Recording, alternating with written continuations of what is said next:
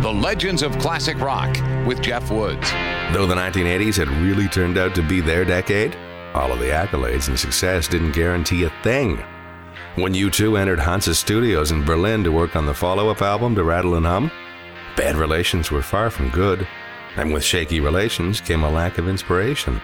With the four members gathered in a room together, the music just wasn't coming alive the way they'd wanted it to. Until one particular session, when the band were jamming on a song they called Sick Puppy. In the middle of it, the Edge came up with a series of chords that managed to strike a chord with the others. And while Sick Puppy would become known as Mysterious Ways, the chord progression it inspired then led U2 to do one even better. In just 15 minutes, the music came, and then as Bono put it, the lyrics just fell out of the sky. The song that changed their entire outlook and wound up placing number 36 in Rolling Stone magazine's 500 greatest songs of all time. The highest placing of any U2 song. 1. The Legends of Classic Rock.